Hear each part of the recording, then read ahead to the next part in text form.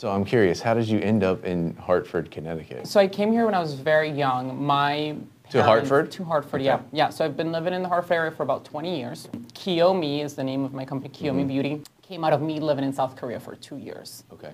But I've lived here most of my life. My parents came here when I was very young. I didn't really have much of a choice. It was just kind of a place where my parents brought me to.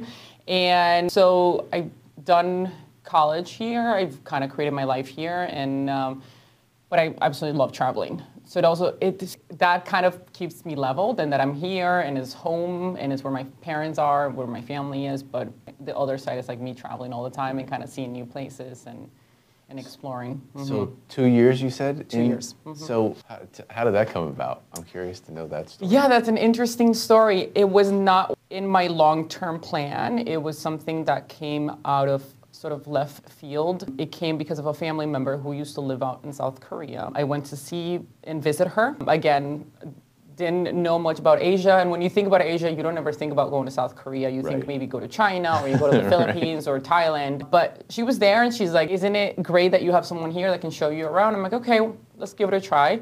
I absolutely fell in love with Seoul. I was there for 11 days, and I thought it was an amazing place. And out of that came a chance to do two things. So everything kind of happened very quickly. So the first one was I met someone that worked for the Department of Education.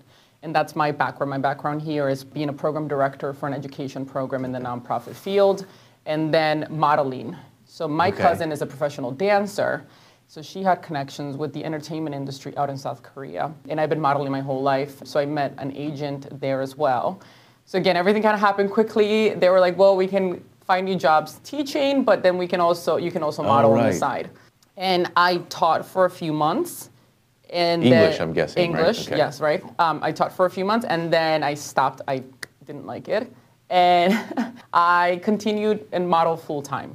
So that's where it kind of all came about. Again, very out of left field. It was not something that I was planning for. It kind of really shook up my life. I left my job. I left my apartment and sort of dropped everything. And, you know, friends and family will always be there when you want to do something like this. But it was probably one of the best experiences I've had in my life. So what made you decide to come back? Wanted to develop my business. Okay. So my business idea came from there. So Kiyomi Beauty is a Korean beauty and skincare subscription box. When I moved to Korea, I knew a bit about what they call K-beauty, which is Korean beauty. So if you think about Korean stuff, you think K-pop, K-dramas, K-beauty. That's like the big three things happening right now in the Western culture. I knew somewhat of K-beauty, but I didn't know that much. When I moved there, working as a model and working with a bunch of beauty brands, I got samples and I got products and I got to try all these things. And it is definitely like the beauty and skincare capital of the world. It's insane the amount of like shops and stores and everything imaginable, and it's everywhere. It's at the metro station. It's at the bodega next door. It's insane. And advertisement is really interesting. The advertisement is done by men and women. Not like in the U.S. The U.S. is mostly just women who do advertisement for beauty. There is the way that they view skin is not a women-centered thing. It's an overall, like, it's a phenomenon across all like genders. So that really kind of took me aback when I went to visit. First, I'm like, why are there males like advertising, but their skin is so beautiful. Then I kind of really got into it, and I developed some of the routines that were being shown to me by Korean friends and some of these connections that I was making in Korea. And I was like, wow, these products are amazing. Like the way that they're making my skin feel and how innovative they are and how kind of different and the options, the insane amount of options that you have. So when I was thinking, you know, like I'm thinking about coming back to the States and continue my career and whatnot, I said to myself, wow, I'm not going to have access to these products anymore because I'm not going to be here. And I said to myself, if I'm thinking this way, there's got to be other women in the U.S. who are interested in learning more about these new products coming into the U.S. And for me, when I thought back, I said to myself, well, the best way to probably introduce people to these products that they don't have access to, other than like a Sephora or an Ulta, would be through a subscription method. Because again, you are getting new products every time you get a box. You're getting full-size items, and there's sort of this endless sort of number of possibilities in a box. So I developed my business plan with the help of the Soul Entrepreneurship Center. Okay. But thinking like shipping and developing something when you don't know the language and when you're not a citizen, I was like, okay, this is probably the right time for me to move back and develop this. And I chose to come back to Connecticut for a number of reasons. Why? It's proximity to New York. There's a lot of companies in New York who also deal with K-beauty, so that's been sort of really helpful to me. To the connections that I had here from before when I went to Korea, so knowing people from Reset, knowing people from, again, all the other spaces around here who I thought to myself, they could be really great allies and great mentors while I tried to develop this. My background is in no way in entrepreneurship. It's actually microbiology, if you can believe it. Yeah. And so I was like, I need as much help as I possibly can get. And it's worked out so far. It's been really good. Yeah, so it's been a really interesting journey so far. That's interesting. So one of the questions I have, I guess, is like, I'm always curious to know, because I've done something similar to this before years ago. Originally, I'm from Oklahoma, and so I did a similar concept of like Oklahoma stuff that people, would move away or whatever, and they want some like local stuff. So I'm curious to know, what have you learned over the past? You've been back a year? A year. No, I've been back a year and a half now. Okay. So over the last year and a half that you've been running this business, right, starting this business up, what's the stuff that you know now that you wish you would have known at the beginning or before you started this thing? Surely, because that's really the objective of this podcast and this, shooting these videos, is for other entrepreneurs to watch this and be like, oh, this is a good little snippet, this is a good piece of advice, things that they can incorporate into their thinking. For me, I think the biggest thing that I've learned is that in the beginning, when I was sort of developing this idea and thinking about how to bring it to customers, I wanted everything to be perfect. I was so afraid, like, is my website not going to look good enough? Are the products not going to be well enough? And you're going to have good reviews and bad reviews at any stage in your entrepreneurship journey. But what I know now is that you pivot and you develop and you change based on the customer's feedback. So it doesn't have to be perfect. Right. You just have to put something out there for people to actually give you feedback on. And then based on that, then you can change things. And that for me was really difficult to grasp in the beginning. I thought if I put something out there that's perfect but perfect for me may not be perfect for anybody else. So in my mind, I wanted the website to be absolutely great and the products to be great and the box to be great. And it was well enough for me to say like, okay, I'm ready to do this. But now, again, based on customer feedback, I've been pivoting the entire time and sort of changing things around. So not being afraid to take that criticism and make it into something positive. I think it's one of my biggest takeaways from this whole year. It's definitely been a big learning experience. And you gotta understand that there's gonna be changes sort of almost every day. And I think entrepreneurs thrive on that. They thrive on the change, they thrive on the different stuff that happens on a daily basis. And it's not for everyone. There's lots of great ups, but there's also some really big downs. Yeah. So what would you say is the biggest win that you had so far? All of the amazing press I've gotten. It's been really amazing to see people kind of not understand what this K-beauty world is and then come to me and say, well, because of you, I've tried some new stuff. Or because of the press that you've had and then seeing you on TV or seeing you on the news or seeing this, we wanted to try it out and we wanted to develop. And that was my biggest thing. My biggest thing was I wanted to bring these products, not because I just wanted to bring these new products, because there's an insane amount of skincare products out there, but because I knew the kind of changes that they made for my skin and the people around me, and that sort of building that confidence on the outside definitely kind of creates that confidence on the inside. So it was really great to hear people who had tried it, friends and family, and then others who I didn't know kind of come to me and say, we love this concept, and we want to see you kind of continue to do it. So that's been pretty amazing. So then the counterpart to that question is, what's the low point? And I know this is one of the biggest things you need to understand when you have a business, is it's so hard for me to take the negative comments, because I am a one-person I do everything. I do the customer service, I do the fulfillment, I do the curating of the product. So for me, the customer service, and when you're getting something and then somebody says to you I didn't like this, or I didn't like the box, or this isn't worth my time or my money, those are like sort of like really crazy blows. And I need to understand that, again, you're not going to always make everyone happy, right? So somebody may say, I absolutely love this box this month, or I love the products this month, but the next month it'll be like, I absolutely hated it, right? And I'm still learning how to kind of take those in stride and understand that not everyone, you're not going to make everyone extremely happy all the time. So and then again, it's still a learning process for me. And I will say, once I make enough money, the first thing I'm going to hire is somebody to take care of the customer service. Right. Yeah. That was going to be sort of that raises it, or sort of answers another question that I had, which is like, what's sort of the next step that you're hoping to do? Yeah, other than customer service, which is extremely important for me. So right now, again, based on feedback that I've gotten from customers and friends and family, there's a few things happening. So the first one is I am changing my website to a new platform. What are you changing to? Shopify. Okay. What is it now? WordPress. Okay. Yeah. But I'm not a web developer, so that has been, again, another learning curve for me. So changing over to a Shopify platform, because I want to, so two things. So right now what I'm doing is a subscription box that is a seasonal box that comes with full-size products. But people have been asking me, and this is something that has become extremely popular here in the US, is the concept of face masks. And so I'm launching a new product line that is going to be a monthly box with face masks only. Smart idea. Yeah. Yeah, so again, a more affordable price point for people, an easier way to get introduced to these products without feeling like, wow, what am I going to do with something full size that I may not possibly like or enjoy or know how to use? So again, getting people's feedback on like, I don't understand K-beauty, or I've never even washed my face at night.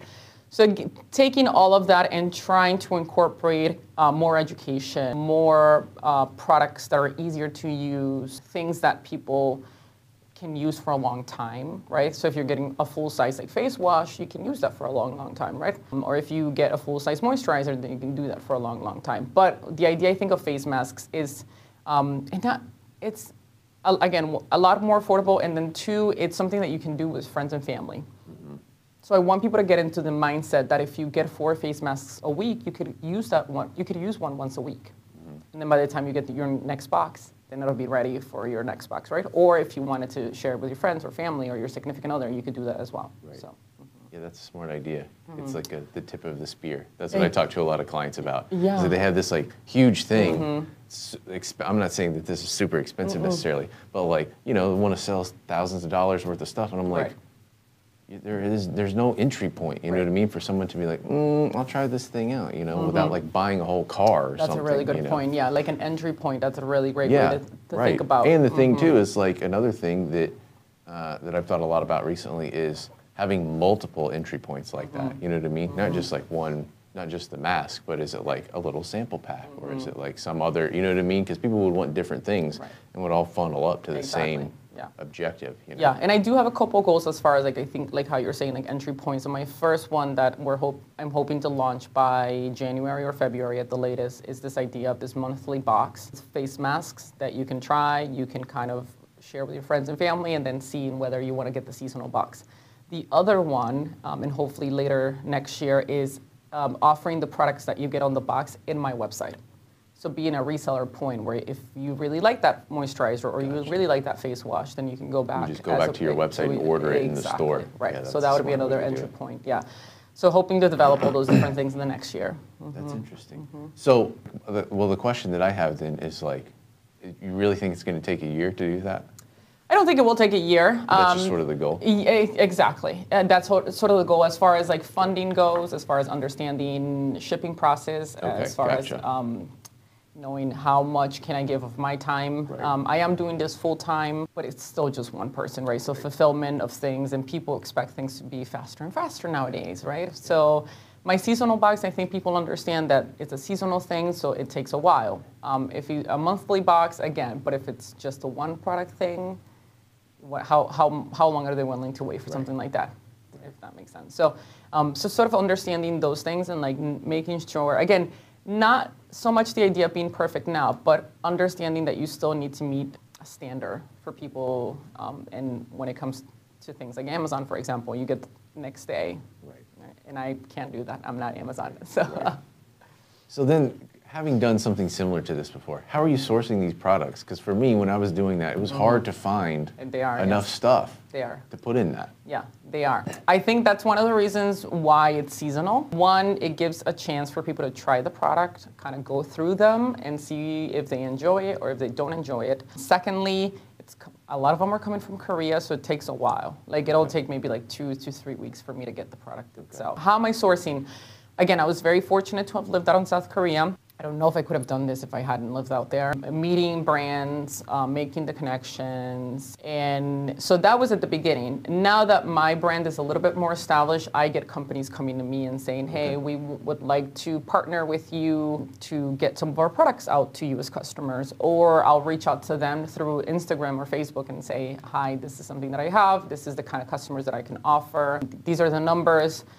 My company, compared to some of the other ones in the world already, they're not the same, but it's growing. So those are sort of the way that I'm sourcing the product. It's definitely not easy. Yeah, it's like super scrappy, like getting in there and trying to. Yeah, and you're working with a things. bunch of different brands because they're not. I mean, again, the products are not all coming from the same company. Right. So you got to be working. I mean, if I'm offering 6 products per box, I'm working with 6 different brands to create one box. Yeah. So people don't see like that behind the scenes, and They just open it up and it's exactly in there. right. It was late, and what is this? And yeah, so. So, how are you marketing this thing? Is it mostly like organic marketing? Are you doing any paid stuff? Like, it's talk to been me about all that. organic advertisement. Again, my customer base isn't extremely huge. It's definitely been a growing process, and it's taken some time, but it's all been organic. Originally, it was just mostly through Instagram and Facebook, and now I've been fortunate enough to have been invited to podcast or gotten a spot on TV, or we did The Current recently, and there was a magazine who reached out to me and said, we want to do an expose on you and like K-beauty and all these things. So that has, again, all been organic. But I will say, I think one of the biggest ones will probably still be Instagram and Facebook, and sort of like creating interesting content, educational content. People still, I think people here in the US, the idea of skincare is still a very new concept to them. So implementing these educational videos and like informational and educational posts, I think makes a big difference for them. So are there pockets of customers that you have? Are they mostly sit like geographically? Are they mostly here? Or are they sort of sprinkled out around the country? They're sprinkled out. I'd say my target market or my demographic is mostly the 24 to 35 age range, mostly women or men who are giving gifts to women. And then, but as far as geographically goes, it's spread out really pretty interestingly across the U.S. Yeah. So I've gotten some people from California, some from Texas, some from Wyoming, some from Arkansas. I'm like, Wyoming, that's interesting. Yeah, like how did you find me? Or like Virginia. And the most common are probably New York, Connecticut, and Boston, right? Because I'm nearby and people see me. And again, like the proximity to New York and the K-beauty world in New York. So yes, so like New York, Boston, Massachusetts, Connecticut. But yeah, Florida, Virginia, Texas. So, have you done any work with influencers to like give them this stuff? How did that go? So other than organic, I think the only other paid way that I've done advertisement is through what people call micro-influencers. So there's now micro-influencers who are the local influencers who have a big following, and they're very much involved with the people from their towns. So they're micro-influencers, for example, in Connecticut, who may have like 15,000 followers, but they're very much engaged in what they do, commenting. And then there are the bigger influencers, like somebody like Kim Kardashian, for example. I mean, if they put your stuff out there, like you may see a big return on that. I don't have access to those people. So I have been working with micro-influencers. I've had some good experiences and some not so good experiences, and I think that was another learning experience for me. So in the beginning, understanding, like, even if I send my box out to someone, it doesn't mean that it's going to be positive feedback or that they're going to put it on their stuff. So what I've learned is that now when I talk to an influencer, I don't draw up a contract because I'm not paying them, but I do ask them beforehand. If I do send you a box, no negative stuff is going to kind of come out of that. If you don't like it, tell me, and then that's it. We can kind of just like finish this partnership. You know, I don't expect somebody to lie to their customer or to their fan base, but if you don't like it, just please tell me beforehand, and we can kind of just end it, and you can keep the products. But if you do get a box, that I hope that you do put it at least on your stories and on your Instagram or on your Facebook, because before I've had 2 influencers just get the box and nothing happened. Yeah. And when I try to reach out to them, like never reached out to me again. And thankfully, it was just like 2 or 3 that it happened. Ghosted you. Yes, exactly. I'm not only getting ghosted on relationships, also like, with business. It's like, oh, great. I have seen a return more on followers, like the growth of followers. Yeah. I don't know if I've seen so much the growth of sales on that. Okay. So, I've seen more the growth of sales come from press than I have from influencers. Interesting. Okay. So the one thing is for like when it comes to generating content, like you're talking about, like educational stuff. Are you doing all that? Or are you working with these influencers to create content for you? For right now, I've been doing it most of myself. Okay. So when the influencers create content for me, is mostly what people call unboxing. So they get the box, they open it up, they kind of take the stuff out, and they say, look, or they put on a face mask, and they kind of go through the products themselves. Every time there's a new box, we go through all of the products themselves, and we explain to people, this is what we have in the box this month, and this is how you can use it, and this is what it's good for. Okay. And then again, so creating that educational content from our end so people can understand. So go ahead.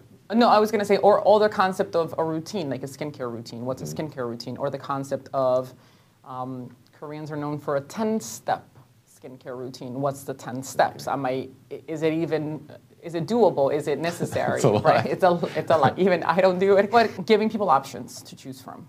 Okay.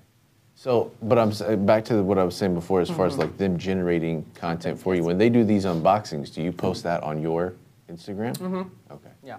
Yeah. So I sort of, it's more of like a story, like you repost the story that they put on your. Gotcha. Right. Okay. Most of the content that I have on my Instagram and Facebook is created by me, and it's sort of curated to have a flow based on, like, so for example, this whole week we're doing a giveaway, a 6 days of Christmas giveaway. So every day there's a new giveaway. So Okay, that's sort I of saw the that. only content that we have this week. Okay. So why only do that one type of campaign instead of other stuff? Like why limit yourself to that, I guess is the question. You mean this week, or? Yeah. Not necessarily that I'm limiting myself, but because I am still doing more things with like stories and whatnot. Yeah, Okay. but I'm saying like, so for the page itself, it's just Okay, gotcha. yeah. And the giveaway is only through Instagram. So on Facebook, we're doing other content.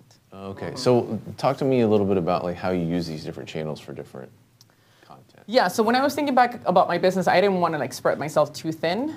So I decided that my 2 main forms of social media were going to be Instagram and Facebook. And we do have a Pinterest account and we have a YouTube account.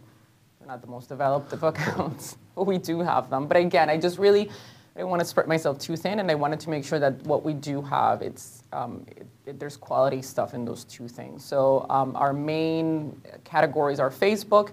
And I think Facebook allows for more storytelling, so you can kind of explain things a bit more, put up more videos. And Instagram is a really quick, kind of catchy photo. So understanding what works, what doesn't work, what's the best way to grow both platforms is extremely important with algorithms and whatnot. Sometimes with Facebook, you don't get as much traffic on your, right? Where you have like 35 people saw this, but you have 700 followers, and it's like, how does 35 people out of 700 see this, right? But the same is happening with Instagram, right? You're only getting like 12 likes, and you have 2,000 followers, and it's like, how do I just get 12 likes? So it's a learning curve. Pay. You've got to pay. You've got to pay. I know. Zucks wants your money. Yeah, you've got to pay. Yeah. I'm running ads right now for me. Yeah, right. So I actually met an advertisement executive down in Arkansas. I was out at a wedding in Arkansas recently, and he was like, we just got to talking, and he's like, let me create an ad for you. Try maybe $30 to $40 and see what happens. And he's like, we can try 2 different ones and see. You can kind of give it a try. He's like, I'm not going to charge you to create the content. I'll just kind of walk you through the steps. So I'm kind of working with him now. Okay. To do that. So Stay tuned. When's that going to launch? Maybe the beginning of the year. Okay. Yeah. So, yeah, stay tuned. It'll be my first time doing paid advertisement. That's yeah. interesting. But it's nice. He's been really helpful about giving me feedback, kind of how to channel the ads and what to choose, what not to choose, and so it's nice to have that kind of. It's a big learning curve. Yeah, it is a big learning curve. Like, yeah, it's which is crazy. also scary because it's like, okay, I'm putting money into Right. this. I don't understand it. Right. Is it worth it? Right. So that has been, I think, what's kept me from doing it. Right. Is it going to be a really good return on investment? Right. Because organic, it's just organic. I'm not paying for anything, right? Or an influencer, for example. Yes, it is money because I'm putting together the box, I'm shipping it to you, and you may lose money on it, but it's a bit of a different, I think, gamble than. How so? I mean, it may not be. I mean, I'm still losing money. I don't know. It may not be, but in my mind, the way that I see it is like most people will still put up stuff, and they'll be seen by 20,000 people. You at least get something out of it. Exactly. Okay, Right. that Yeah. makes sense. So I'll get a story out of it. 20 people will see it. I'll get some followers. With the paid advertisement, if I don't do it correctly, will I get that kind of traction on?